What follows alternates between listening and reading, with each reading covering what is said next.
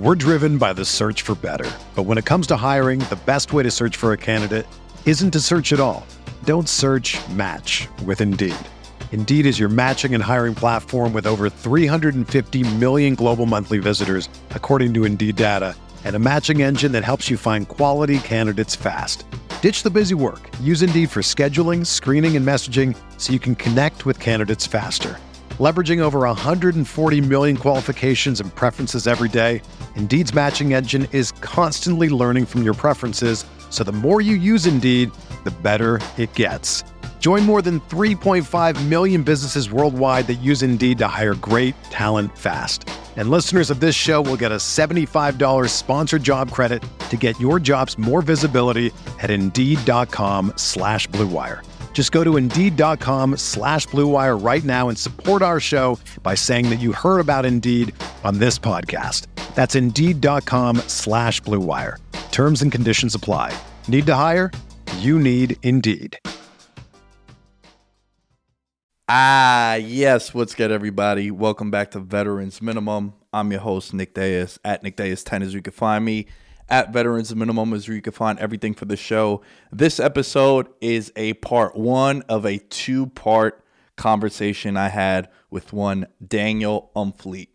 Daniel is a founder and CEO of Kindbridge, which is the world's first teletherapy company that focuses on the successful treatment of gambling and gambling addictions. Yes, I think this is a very important show and conversation, and I had to cut it up into two pieces for many reasons. Reason number one, I am traveling this week, so I couldn't have time to get someone to come in to record some content, so this is a pre-recorded episode.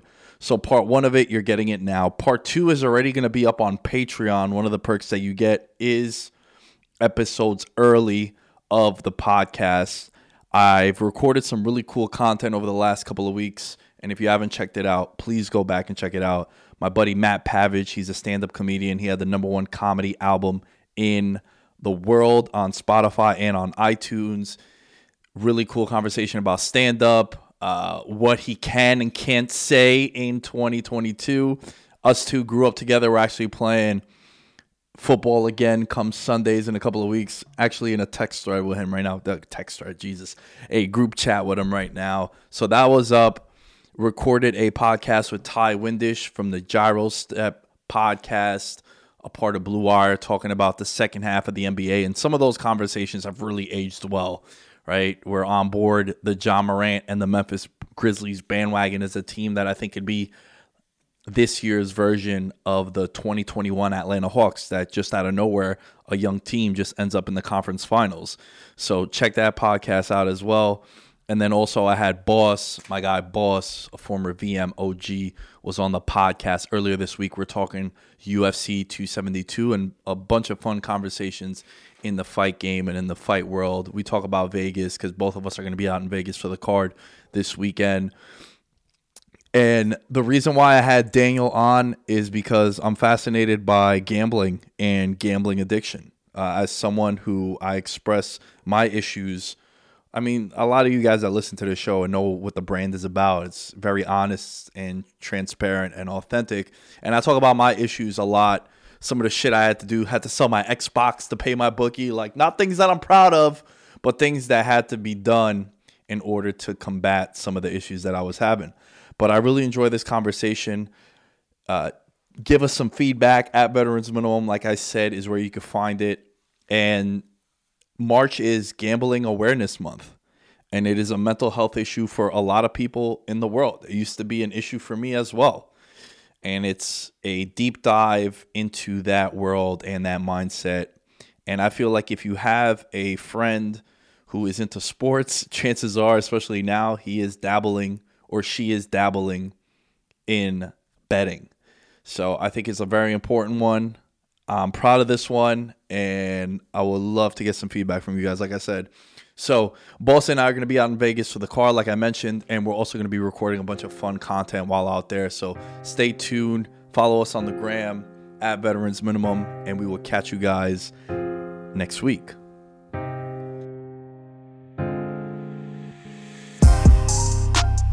I'm working hard for respect in my city. I'm working hard for respect. Yeah. You think you got it, I got it for real. You think you got what I got? This one for those they forget in my city. This one for those they forget. Yeah. This dog off the leash and it's ready to kill.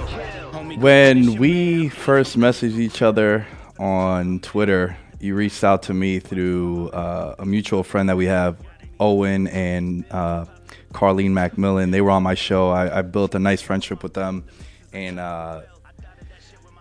you reached out. Owen told me I had to talk to you. And upon doing some of my research, which I was telling you before we started recording, I'm not really a big research guy when it comes to some of these conversations. But you are a fascinating individual. And I think, Daniel, it's a perfect time to bring you on the show, dude. I think it's a pleasure to meet you, number one. We've been trying to sort of arrange this for a couple of months.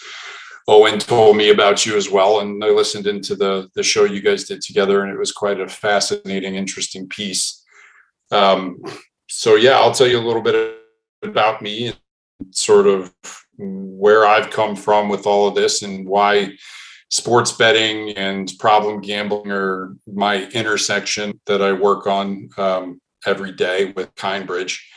I'm actually interested in what did you dig up on me? Because that's always an interesting find. So tell me, what did you find? So you're the founder and CEO of Kindbridge, which I'm sure you're well aware of. It's the world's first teletherapy company that focuses on the successful treatment of gambling and gambling addictions. You went to MIT. Yeah, I did for a little while. I've got quite a interesting academic background. This is true. I started off in Southwest Missouri. When I was there, it was Southwest Missouri State, and then shortly after, Missouri State University, and then bounced around on the West Coast for a little while. Did a little bit of time at Stanford, did a little bit of time at George Mason University over in Virginia. And then later on in my career, I needed to go back and get some further education on leadership. And so I did a little bit of time at MIT. So I do have a tendency to continue to go back into academia every couple of years just to keep myself fresh and up on top of the topics that I'm interested in. So, yeah, that is true. So I'll dig into that a little bit. So born and bred in St. Louis, Missouri, spent 18 years there and then moved south. After completing my first portion of my education down there, I moved out to the West Coast. Started working with a management consulting group, which got me really interested in healthcare. And so I started doing a lot of healthcare projects in some of the larger institutions across the country. Worked at Stanford for a little while on their hospital system. Worked with Cleveland Clinic for a little while. A variety of other smaller health systems across the country, all sort of leading me into the passion of really wanting to do better by people who need access to healthcare. And then in 2008, I moved overseas. I spent some time in Malaysia and some time in the Philippines and some time in Hong Kong. Met my wife while I was actually in the Philippines. She's British. We were working on a project together and continued to tour the world for quite a while. Lived in Australia for a bit. We were due to settle down in San Francisco, and then we had a family tragedy that struck, which took us to England. And so now we reside in sunny Southampton, which is about an hour and 15 minutes south of London. And we split time between the UK and the US. So when I do go back to the US, I typically either go to St. Louis or Nashville. My brother is in Nashville. So that tends to be my stomping ground when I spend extended amounts of time there. As of late with Kindbridge, I've been going to Washington, D.C. a lot, and I've been going to New York a lot. There's just a lot of partners that are coming out of those areas. There's a lot of political issues that are being dealt with on the sports betting space and the treatment for problem gambler space that are coming out of Washington.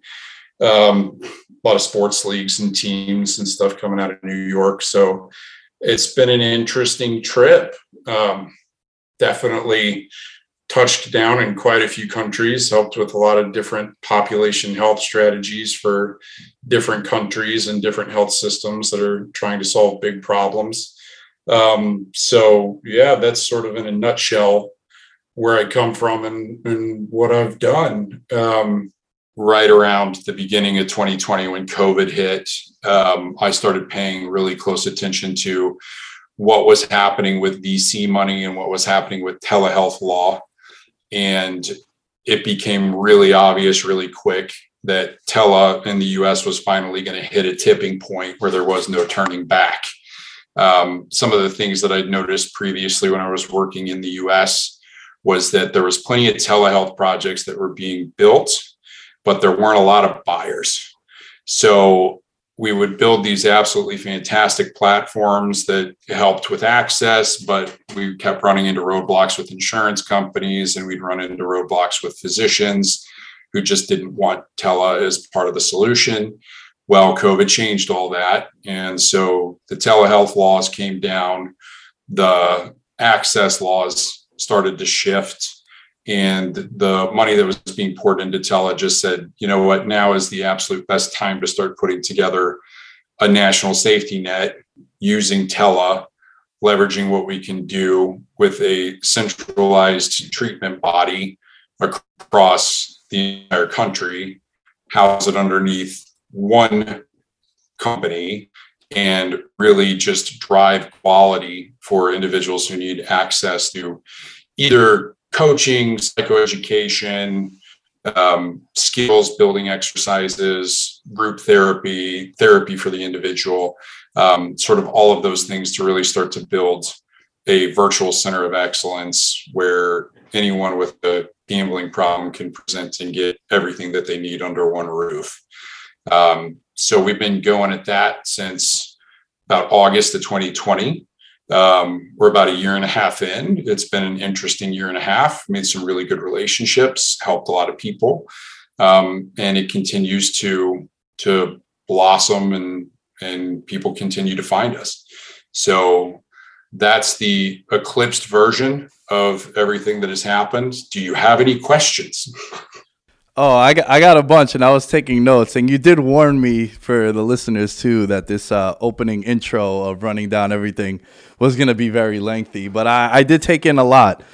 It makes sense now why when I gave you my address to the studio, you were like, yeah, buddy, that's not going to work out because I'm not in New York. So that all makes sense now that you're living overseas. So the MIT thing, were you at MIT when the whole blackjack thing was going down? Because that's one of my favorite movies and stories of all time. The movie 21. Yeah, man.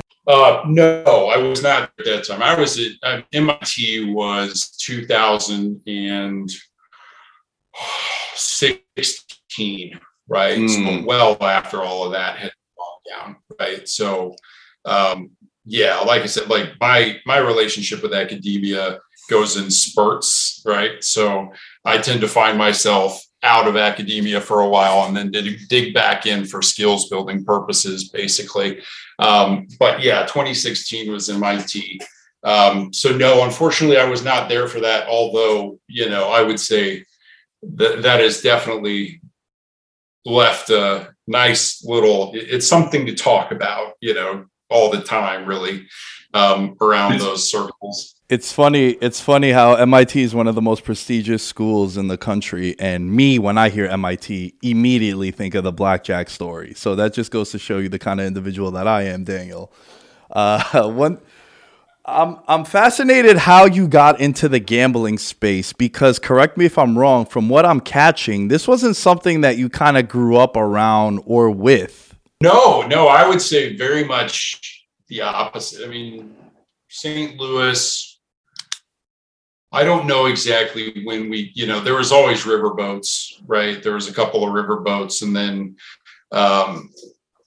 later, I must have been probably 15 or 16. A major casino went up, but it was still, 35, 40 minutes away from where I grew up.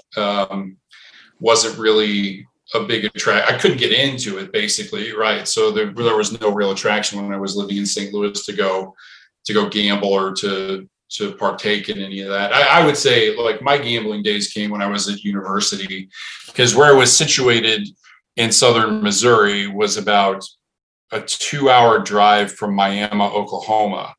So literally right across the border from Missouri to Oklahoma, you've got a handful of tribes that have a handful of casinos right there on the border.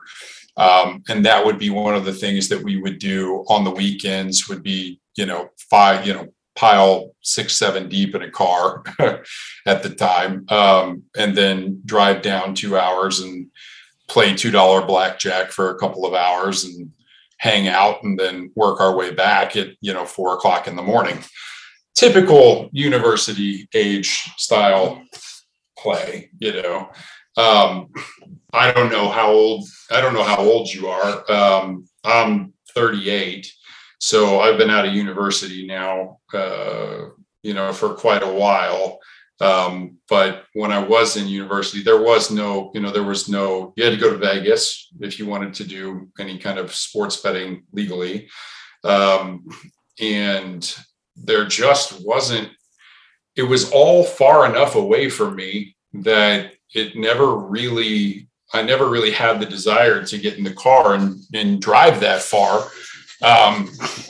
But when I turned 21, I did quite enjoy hitting up the casinos up in St. Louis when I would go home. Matter of fact, my brother's after party, and also my after party at my wedding that we did in the US, was at the casino. So now we're talking. What do you know?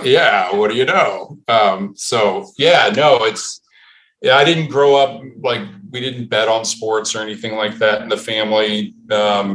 Gambling wasn't something that my parents did. As a matter of fact, I'm pretty sure my parents have only ever been in a casino for my wedding and my brother's wedding. So it's just not one of those things that was ever really a dominant player in my life. I got interested in it because I didn't actually know at the time that it could become problematic. It never really occurred to me.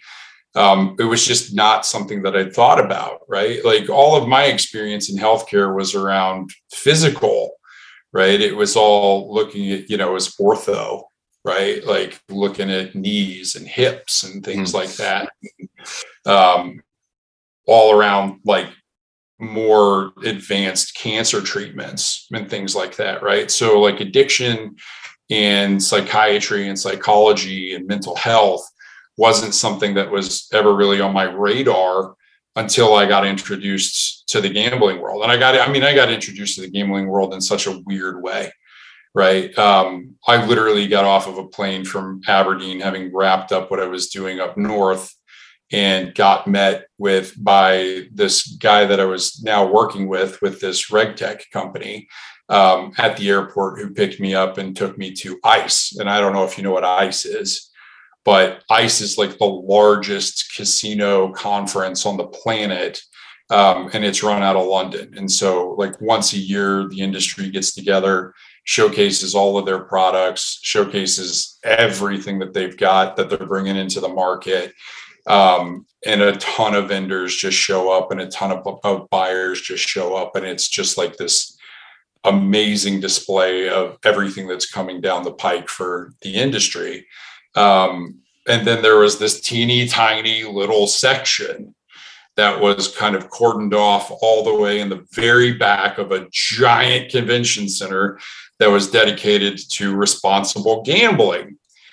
And I remember it was like, at the time, I'm like monitoring my step count, right? Like, that's like a thing, right? Like, monitor your step count. And I just remember I spent, 4 hours at ICE, and I clocked something stupid like 17,000 steps in 4 hours. It was just insane. It was that big. And the responsible gambling section got very, very, very little love. And so it was immediately kind of like, oh, this is interesting. Obviously, this is a subject that's not on everybody's, plate of interest. And then we wrapped that up, and then we hopped in the car and we drove 3 hours to Birmingham. And Birmingham is where the UK Gambling Commission is located. And we walked into the Gambling Commission and had a chat with them about how to provide wider protections across the country. And I thought to myself, well, now we're talking. Like, this could seriously be something that was really interesting. And so, I spent about 2 years doing that, and I got exposed to a lot of things that made me think a lot about what individuals that suffer from a gambling addiction need in order to be successful in recovery. And then also a lot about how to reach them. How do you present when you have a mental health problem, or when you have an addiction like alcohol or pills or something like that, right? But really, you factor in the additional stigma that comes with the fact that you've basically lost the house, you've lost the car, you've lost the wife, you've lost the kids, you've just lost everything. Your 401k's gone. Anything that you had, packed away in savings for a rainy day is history. And you just have no idea how to dig yourself out of the hole and get yourself back to square. Thinking a lot about, what does that person need at that moment in time? What will actually make them reach out for help? And then how do you get them the kind of help that they need to be successful? So I spent a lot of time thinking about that, and there's a lot of lessons learned because I get exposed to both sides. The UK has got, what is considered to be sort of the gold standard across the globe in terms of gambling regulation and in terms of consumer protections for the individual, and then access points for individuals who need care. But there's a lot of, I'm going to get shot for this later, but there's a lot of failings on that part. There's a lot of shortcomings in that system. And there's a lot of things that can be done better. So that's ultimately what I'm focusing on is trying to do better by the person who needs access to care and sort of meet them where they are and bring them the tools that they need to be successful. So that encompasses quite a lot. That encompasses everything from care access to dealing with insurance companies to make sure that insurance companies are on board with gambling addiction being a reimbursable disease. It is registered in the DSM as an addiction, but that doesn't mean every insurance company is interested in helping a person who's got this particular addiction. So lobbying and working with insurance groups to make sure that access is first and foremost for individual available. That's part of it. Keeping up with what's going on with regulation from state to state and doing what we can to provide evidence, or at least just have a conversation with legislatures around what kind of protections need to be made available through the bills, what other types of signposting needs to be in position for an individual to present other than just a hotline.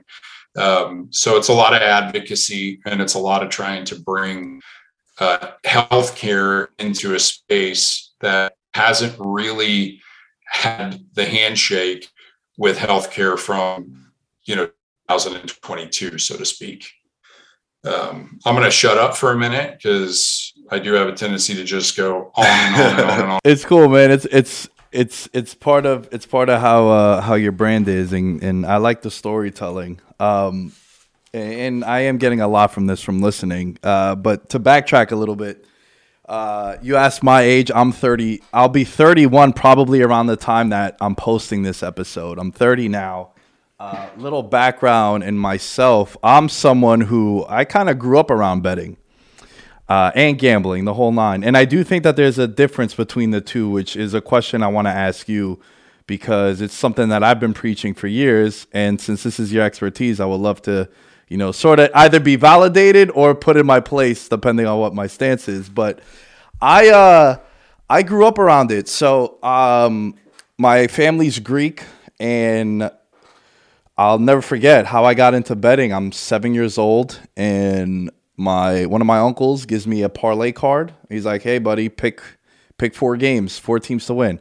I don't know any football at the time. I was a soccer guy growing up. I really didn't dive into football until I was about 14, 15 years old. I started playing it more in high school, and then I fell in love with it. But I give him a parlay card. I give the parlay card back. I picked 4 winners. Next week, he comes over, gives me $20. 7 years old. I'm like, oh, this is easy. Pick a couple games, right? What an introduction. This is a layup. Spoiler, everybody. Not so easy, that's for sure. But then I always became fascinated, Daniel, by the numbers, right? Like, I feel like everyone has their own thing that they kind of like are obsessed with or nerd out about, right? Like, it might be comic books, it might be the stock market, it might be whatever it might be. But for me, it was always sports betting. And I was fascinated by how often the number lands on 49 when the over-under is 50, right? Like how close it gets, things like that. And it was a way that always separated me from my group of friends, and just in general, and the way I built my brand is, sports betting, those conversations can make you a smarter actual sports fan. Because the one thing that I feel like sports books do is there's no bias. They want to make money. So that's a nice way of you understanding, oh, I think this team, per the Vegas sports books, or now, I mean, it's sports books all over the place, right? Since it's legal in many places. But this sports book thinks that Manchester United is going to finish 5th in the Premier League, or the Giants, as a Giants fan in New York, they have no chance to surpass 5 wins. It kind of brings you back down to earth as a sports fan. So that's always been an obsession with me with sports betting, how it's made me a sharper sports fan. Does that make any sense to you? Well, 100%. Yeah, it's not uncommon at all. I can argue it's not even an argument, right? It's more of a statement of fact that I think my career has all been around looking at and analyzing numbers to make smarter decisions, right? Like, if you can get data that helps you become an informed individual, be that a consumer or be that a person who's in charge of running a business, it's going to help guide you in any way, shape, or form to a decision that makes sense, right? It might not always be the right decision, right? And I think that that's the same in life, right? Like, you can have as much data in front of you as possible, but you could be missing something. There's a variable that, like, even if you've run the model 1,000 times, maybe on 1,001, it gives you the outcome that you never saw, but that's the outcome that happens, right? So it makes perfect sense to me all the way through. Yeah. So would you consider yourself, are you a sharp then? Would you consider yourself a sharp? That's a lot of pressure and a label that I would have to throw on myself. But I will say this, it's impossible to always be right. Right? Like, we try to be perfect in an imperfect genre in the world when it comes to sports betting. Professional sports bettors strive for about 55%. If I showed up back in high school with a 55 on my math test, my mom would, slap the shit out of me, basically, right? But in sports betting, if I could tell people, hey, I pick 55% every single year, there's ways that you could maybe get a loan or do something crazy like that and ask people for money to invest it, But the thing about sports betting, and to answer your question, I think sometimes the best decision I make is the one that I don't put.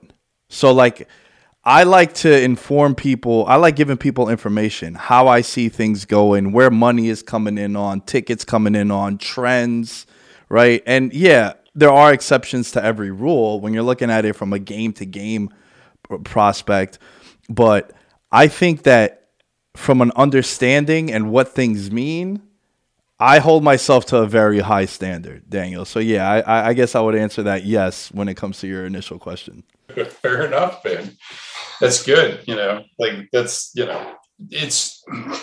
met a lot of people in the industry Some are what they would consider sharps, right? Some of them have got their methods, they've got their ways, they've got their recipe, they've got their formulas, they've got their superstitions in some cases. And then I've been on the other side of the coin where I've met the folks that are just in tatters over a bunch of poor decisions that all accumulated in a very short period of time, or there were a bunch of poor decisions that were accumulating in clusters, and then they accumulated into large failings, large losses over a long period of time, right? So, I've met tons of interesting folks, right? So I'm not going to get into disclosing names or anything, right? But I came across a guy who was on the World Series of Poker Tour for a really long time. And he came to me and he said, what really started to show the deterioration quickly was when these young kids started coming in with a little bit different way of thinking, a little bit different way of playing, right? And I was getting creamed. And I started thinking to myself, maybe it's time. Maybe I've lost my edge, right? Maybe it's time to just step out. And then he thought, fuck it. No, I'm doubling down. Forget it. Right. And he went in and he was trying like hell to compete with these young guys. Just all kinds of statistics at their fingertips, different types of technology using to, train them and kind of keep them sharp. Whereas he's this guy who's crossed the threshold of 55, doesn't engage much with technology, reads a book here and there, just doesn't stay on top of it. With sort of skills development, and then ends up just creamed, loses everything, his entire career earnings just gone, history, right? And he's homeless underneath an overpass for a while he's trying to sort it out and figure out what's going on. And he keeps trying to claw his way back into it because it's the only thing that he knows and it's the only thing that he's ever done, right? So you come across stories like this. And, they're not all as grandiose as guys who have sat at the final table type thing, right? And you get a lot of stories of just regular folks who, would dip away and go play the slot machines for a while, or they'd go spin the roulette wheel, or they'd sit down and play blackjack, and, they'd do it to cope with the loss of something, or do it to just sort of escape whatever it was that was going on in life. And then all of a sudden it just became a habit and just became routine. They just kept finding themselves going over and over and over and over and over and over and over again. And they weren't people who were educating themselves on what the odds were of the game, right? They weren't people who were paying close attention to the numbers. I would say, a fair amount of them were educated enough because they played enough that they'd got kind of a feel for it. And they could kind of tell you some basics when it came to numbers, but none of them were ever, not a lot of them that I've come across have ever been like really into it, like the 21 style, right? And, then they start stealing from their wife. They start stealing out of the retirement fund. They start stealing from their company. And they're just trying to get the money back that they lost to replace the funds from whichever account they managed to borrow out of to be able to sit down at the table. And it always ends in disaster when that recipe really starts to come right. So it's both, man. You gotta, it's like everything. You got good and you got bad. You got both sides. And a lot of it does come down to decisions. A lot of it comes down to the way that the brain works. A lot of it comes down to the way that you get kind of hooked into patterns. A lot of it comes down to what's going on up there, what's firing to, sort of get you humming. So much of it stems from what's going on throughout your life, and even all the way back to some childhood trauma in a lot of cases. And with gambling, when it comes to addiction, it's not always just about having made the wrong decision, if that makes sense. right? If you're well and truly hooked into something and you're not making the right decisions anyway, what's driving it, right? And most of the time it's that compulsive behavior, it's that addiction. That's what's really starting to hijack and take over your brain, and overriding any of the sensibilities that you have, right? So yeah, it's We're driven by the search for better. But when it comes to hiring, the best way to search for a candidate isn't to search at all. Don't search, match with Indeed. Indeed is your matching and hiring platform with over 350 million global monthly visitors, according to Indeed data, and a matching engine that helps you find quality candidates fast. Ditch the busy work. Use Indeed for scheduling, screening, and messaging so you can connect with candidates faster. Leveraging over 140 million qualifications and preferences every day, Indeed's matching engine is constantly learning from your preferences, so the more you use Indeed, the better it gets. Join more than 3.5 million businesses worldwide that use Indeed to hire great talent fast. And listeners of this show will get a $75 sponsored job credit to get your jobs more visibility at Indeed.com/Blue Wire. Just go to Indeed.com/Blue Wire right now and support our show by saying that you heard about Indeed on this podcast. That's Indeed.com/Blue Wire. Terms and conditions apply. Need to hire? You need Indeed. This is the story of the one. As head of maintenance at a concert hall, he knows the show must always go on. That's why he works behind the scenes, ensuring every light is working, the HVAC is humming, and his facility shines. With Grainger's supplies and solutions for every challenge he faces, plus 24/7 customer support, his venue never misses a beat. Call quickgrainger.com or just stop by. Grainger, for the ones who get it done. It's an interesting subject, and like go ahead. Yeah, no, I wanna jump in there because I like talking from experience because I've been on that end. I've been in scenarios where when I go to a casino, and I go to Vegas often, I'll actually probably be in Vegas around the time that this episode releases. When I go to casinos, Daniel, I don't indulge in slots. I don't indulge in the standing roulette table. I have a very strict hit and go, hit and run roulette right before my friends and I go out to a club or to a pool party. Let's throw like $50 on red. Or if we want to get really crazy, let's throw it on a number and then I'm out. I do not stay at those kind of games for too long. Craps, I like going with my buddies. We have a little tradition. Every time we go to a casino, when we go on a trip that has a casino, we reserve a craps table for about an hour.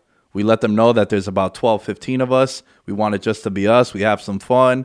Nothing too crazy. No one gets too wild. Then we go out to dinner. That's always like a staple on a vacation. But those games, I don't like those games. I'm a big Texas Hold'em guy. When I go to casinos, I like playing poker. And I haven't lost when I go play. I know it might sound crazy, but it's a game that I control a lot of the outcome. Yeah, have I lost like $50 to $100? Yeah, but I don't blow my entire bankroll on it. And I come out pretty positive in a lot of those scenarios. One is because I know the game really well. You were talking about the guy on the World Series of Poker. I was one of those poker kids about a decade ago. I have a Poker Stars shirt, a full tilt shirt. I was in the trenches. I got a gift card for Christmas one year, and it was for about $200 because, you know, what are you going to get someone that's 20, 21 years old? You're not going to get them a shirt. You're not going to get it. You might not like it, right? So I get a gift card. What do I do? Being the degenerate that I was, where that was around the time when I was really into gambling, like bad. And I put it on Poker Stars, and I turned that $200 into $11,000 doing sit and goes. I show my father. My father's blown away. He's angry at me, but he's impressed also because he knew I like poker. In my head, I'm sitting in class now. I'm at CW Post, a private school, and all I'm thinking in my head are hands being played. You know, like that's all I can think about. I'm like, oh, I turned $200 into $11K. I'm the fucking man. That's what I'm thinking, right? Couple months later go by. FBI, the federal agency, comes in, shuts down the Black Monday or Black Friday. I think it was Black Friday. Lost $11,000. Lost it, gone. Never got it back. Whatever money you had in there, gone. So I've been that person that was super hooked into gambling. I've sold an Xbox to pay my bookie. I'm not proud of it, but it's what had happened that brought me to this point here now too. You know, I've asked people for money and came up with egregious lies as to why I needed the money in order to take care of this gambling debt. It's a lot easier for me to say now because I've built this show out. I'm working with a sports book now. I talk about betting now. And a lot of people always ask me now, with it being so popular and legalized and everyone's sending screenshots of bets that they hit or bets that they like, I don't bet every day. So it's become something that through the years, through the bad experiences, through the years of making $1,000 a week working and delivering pizzas and waking up in the morning to go with my dad and then gambling 1,200 of it and always chasing, I learned that, all right, man, this is out of control. The podcast, starting the podcast 6 years ago, really helped me out because it allowed me to talk about it, and I was able to fulfill my vices through talking about it in a very weird way. So when it comes to gambling addiction, that's something I definitely want to dive into now.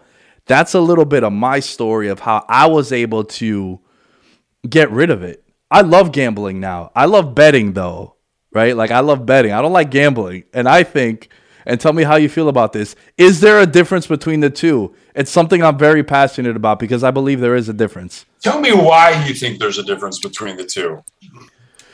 Okay, so I think gambling, when I think of gambling, I think of something that you don't have much control over. A roulette wheel, slot machines, right? No matter how much research I put into it, when it comes to gambling, I think that there's an element of no control that you have over the outcomes. Where in betting, poker, if I have 2-7, I'm going to fold it. If I have ace king and I'm on the button, I'm in a strong position here. If I have pocket eights, I'm in a strong position there. So I'm betting there. Sports betting too. I feel like there's a way that you can get an edge on certain things. If you know the sport, if you know the trends, if you know some of the background going into it. So I think there's a huge difference between betting and gambling. And in gambling, a lot of times you're kind of drawing dead also, to use that poker analogy. Yeah, that's true. I think it's the way I look at it is products, right? Like casino has got so many different products that drive somebody in. You know, it's all under the band of entertainment, right? But, even now it's like now they're introducing betting on esports and things like this, right? So, you can go away and do your homework on, whichever esports team it is that you're a big fan of and want to support. You can do the same kind of homework you can on sports, right? It's a different kind of education process. Like when it comes to spinning a wheel or when it comes to rolling the dice, you just got to know the odds, and you just got to know that product is a different product to play versus the others. So I don't know that I would agree that they're different. I just see them underneath the same sort of umbrella as it's a product that is there for entertainment. And with all of them, you can really educate yourself on what your odds are, and you just got to calculate your risk and understand what it is that you want to do. Right. And I think that's sort of how I choose to look at it. Right. Like sports betting is always, for me personally, right, like sports betting is the one thing that, like, I wouldn't, I like for the horses, right? Like for Churchill Downs, right? Or, the Derby or Madness, right? Yeah. Or the Super Bowl, stuff like that, like that kind of stuff. I find digging around, doing some research and placing a bet, right? Like it doesn't bother me at all. But I've never been a poker player, so I'm not really going to take that risk. My brother was a poker player and he'd kick my ass every time we would sit around and play. And he was one of those guys that would be like, oh, I know you got, I know you have this. I know you have 8-10, and like he's a talker at the table. He's like, just based off of the way you're reacting to the cards that fell, you have an 8-10 type thing. And I'd just be like, God, what are you, a clairvoyant? Like, this is just bizarre. So it was never something that I really took to. It just wasn't. And then just, knowing what the house odds are on things, it's a choice on what you want to play, right? And what you want to do and what your palatable level of risk is. And I think that that's just sort of across the board with all gambling products, right? So I'd say that's my take on it. It's not like a direct answer. It's kind of veiled in a couple of different examples, but I don't particularly see it as different. I see it as different understanding how to play a game, right, and how they're played. But I still see the risk on the other end because, even if you don't know what the odds are on the wheel when you spin it, right, how do you know what the odds are on the free safety going out in the middle of the game, which completely changes the way the coverage is done and your whole thing's blown, right? So there's unpredictable factors in sports betting, which comes down to like an interesting piece. And, it's a topic that, maybe you find it of interest, maybe not. I don't know. I haven't had a ton of conversations around it, but it come up when the Miami Dolphins coach, Brian, what's his name? Flores. Yeah. When he came out and said that the coach was offering him $100,000 to basically not show up for games, right? Like, how much of that might be going on? Is that going on? Right. Like, what kind of influencing factors are going on there that, match fixing is a very, very big business. And there's integrity associations that are dedicated to scouring data to look for anomalies that give you an indicator on whether or not there was some foul play going on in the game. And it's a big business. There are companies that literally rake in money hand over fist, literally just to analyze every single play and look for anomalies that is inconsistent with previous play, highlight it, flag it, and then investigate it and send it over to the league for investigation. And it's a situation, esports in particular, only because I've just recently had the conversation around it. I mean, esports match fixing is just off the charts, right? Like, it's just off the charts. Way more so compared to some of the more traditional sports. And esports is just sort of at the very beginning in its infancy. A little bit of regulation moving into the space, but way more opportunity to fix than there is on the grand scale of things with some of the leagues. But I mean, I put it to you, what do you think in scenarios where coaches are accused of, or not coaches are accusing owners of paying them to throw the game? What do you feel about that?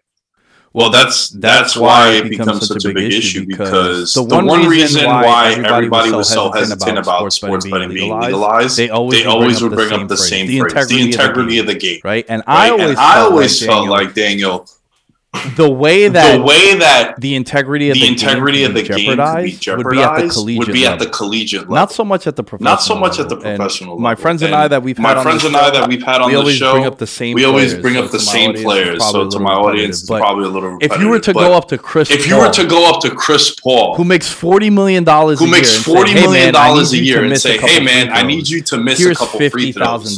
Here's $50,000. I make that on 9 dribbles." I make that on 9 dribbles. Now, get out of here. At the professional level, I think it's harder for the integrity of the game to be jeopardized, unless there's a scenario with the owner who was telling the coach to lose games. But in defense to that scenario, only a little bit. There was the idea of let's lose these games to get a quarterback. Joe Burrow was just in that same class. Look, Joe Burrow went to the Super Bowl. He was just in the Super Bowl. So right? And you've seen teams on purpose lose. So but it was you've seen teams it was on always purpose something lose, that was perceived by people.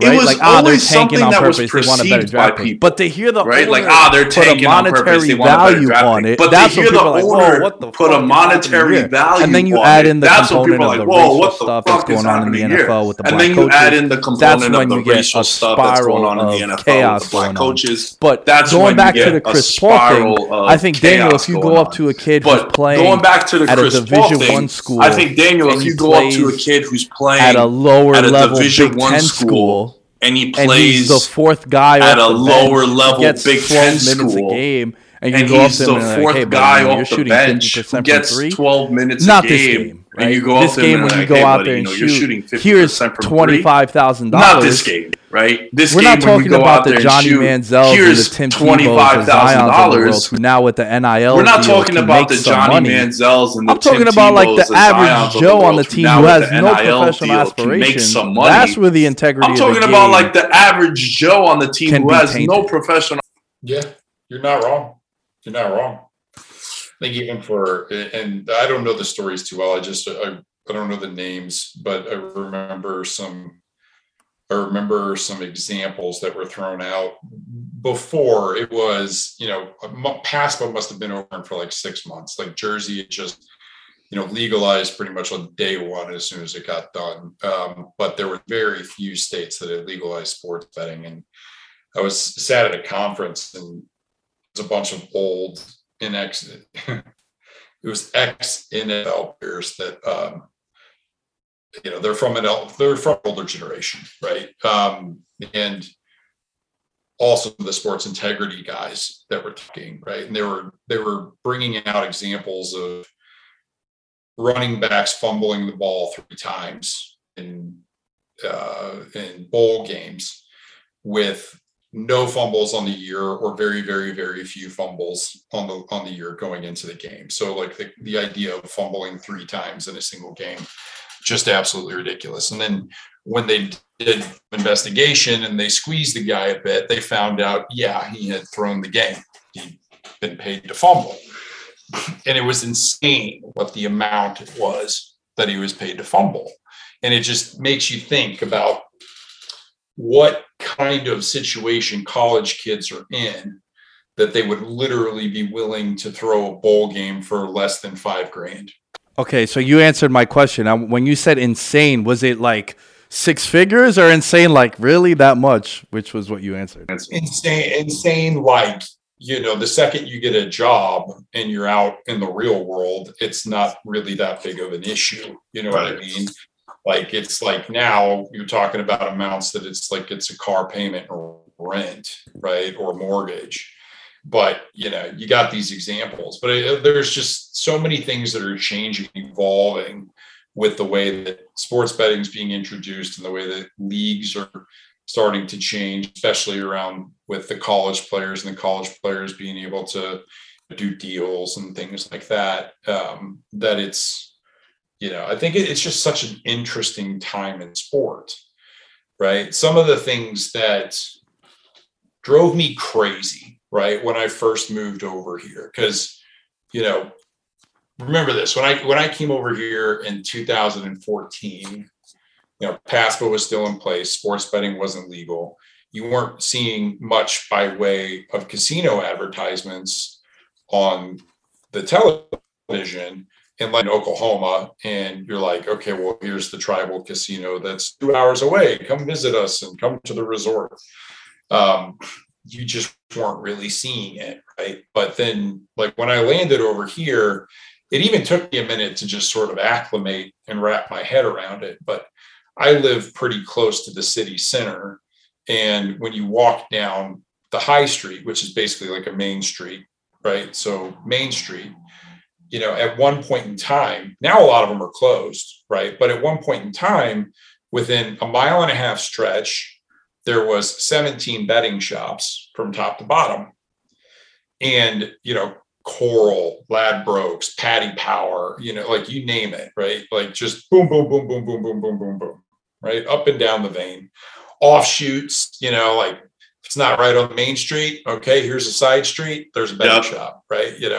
everywhere, right? And it took me a minute to get used to that, right? And what took me even more time to get used to was the fact that you would actually see, you'd see a dad walking with his kid, and they'd come by the betting shop, and then the dad would be like, hang out outside. I'm going to run in and place a bet, and leave their kid outside of the shop, go place the bet, come back, continue on, right?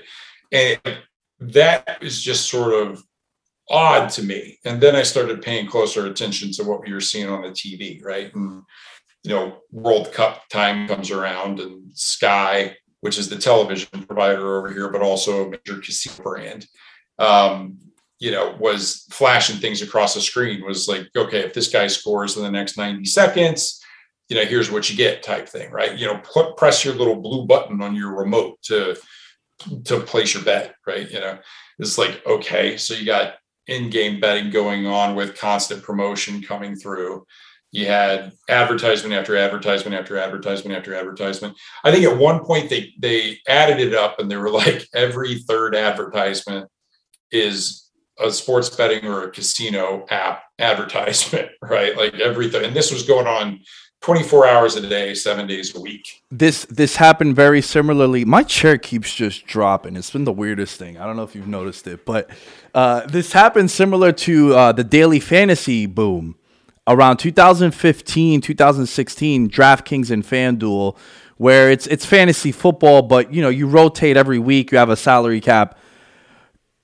I mean, dude, very similar to what you're saying about the advertisement. In one commercial break, which is what, let's say 3 minutes, right? Your average commercial break in between, a turnover on downs and the game coming back. It would be a DraftKings commercial, Pizza Hut, FanDuel commercial, the new Toyota that's dropping, then DraftKings, all within a commercial break. And then that's when they got in trouble, because over here in the States, and New York in particular, they spent about $25 million on advertising in week one of that season. And then in the offseason, New York came in and said, no more daily fantasy. You're not allowed to. And then they overturned it, where they sold them on the idea that it's skill-based, it's not gambling. That's a whole nother conversation. But then they brought it back. But it's very similar to what you're saying. You're watching a Premier League game, and they're showing that kind of thing. So it just resonated with me thinking about that. Yeah. And so you go through these, these weddings. Do you have kids at all? No kids, no girlfriend, nothing. Gotcha. Okay, cool. So, it's the things that you don't think about, when it's just you, right? Like when it's just you, it's totally different, because it's like, I'm experiencing this. I'm not thinking about how this is impacting others. Right. And I think, introduce my first child and start, she starts becoming of age where she's paying attention to what's going on the television, and she's asking questions about what's going on the television. And then you just find yourself in strange situations where you're just like, why is there every other damn commercial a commercial where my daughter's getting exposed to this, right? Like, why is this going on in match constantly? Every single Premier League game, every single UEFA game, every single everything, why is this just being jammed down our throats? And why are the kids able to see this on primetime television? And so that is just, as a father, that was just something that started to dawn on me, which was like, it's just too early. It's just, interesting. And that's just a personal thing. Right. So, but what I did like about some of the steps that the UK has taken on this is, there's no advertising in the match. There's no advertising before 9 p.m. Right. Like, so the kids are well asleep, and now it's all post 9 p.m. You still get the jerseys with the logos on it and stuff like that. But it's a different experience when you've got, kids who are massively in sports watching, and they're asking questions versus now, they're not asking questions, so it's one of those things that is like a parent, you're like, do I really need to explain this right now? So yeah, it's interesting. But like, I got a couple of calls over the weekend, right after the Super Bowl, and actually really kind of just peppered throughout the playoff run, where, like, for example, some people that I grew up with in Missouri that I've been talking to about what's going on with all of this for years, who are literally like, tunnel vision, it's not here, so we don't understand it, and this is a topic that we're just kind of like, really, like, all back to what I was saying at the beginning of the conversation, just aware that this is a problem, or it can become a problem, or that it's even a classified addiction, right? So like the concept of trying to explain to people what this is in locations where they're not inundated with ads, where sports books not legal yet, where the only access that they have to gamble legally anyway is if they get in the car and drive down to the riverboat or to the casino. It's been sort of an interesting conversation to have with folks to sort of live in that vacuum, right? Well, now they're like, well, shit, now that we're watching these games on a national level, they're being advertised everywhere. It's not just market specific, it's across the entire country. We're seeing it, just constant advertising for FanDuel or for DraftKings or for, whoever the sports book is in the state, Barstool, whatever, whoever it is, right? And hold on real quick, not even the advertisement for the particular sports book. The networks that broadcast the games now have the point spreads on the breakdowns, and they're talking about props. Because also, Daniel, look, it was always the elephant in the room that people just ignored. I believe that every sports fan has made a bet at some point in their life. It's a take that I just think I think it's a layup. Like, I think I would put odds that it's favored that that's the case, right? So there was always a subset of fans that would watch these games. And the Jimmy the Greek stuff early on, when you were never allowed to say that, oh, this team's gonna cover the -6, but he would work around it by saying, you know what, Daniel, I think the Bears are gonna cover by double digits. I'm a bettor. I'm watching it. I'm like, oh, okay, professional bettor Jimmy the Greek. He thinks they're gonna cover the 6. So, But it was always something that the NFL was very hypocritical about, right? Like, the NFL has a lot of its issues, and it's the number one sport in the country. 100 million people watch the Super Bowl. The ratings were through the roof, and it's only going to get bigger and better, right? But they always treated betting and bettors like it was frowned upon, right? Like, they looked at you with the stank eye. And it's what made the Thursday Night Football Falcons-Jaguars game relevant. It was the fantasy football aspect and the gambling aspect to that, which goes back to what you were saying about all your friends or clients or anyone, patients that would speak to you. I've had the same experience with my friends. Now with all the apps, they're like, oh, dude, this shit is addicting, man. How do you do it? How do you do it? I was like, I do it because I've been doing this for about 2 decades, and I had to go through some whack shit for me to overcome and realize, like, hey, man, I don't need to bet the 3 o'clock tennis match in Australia just so I could get my fix in.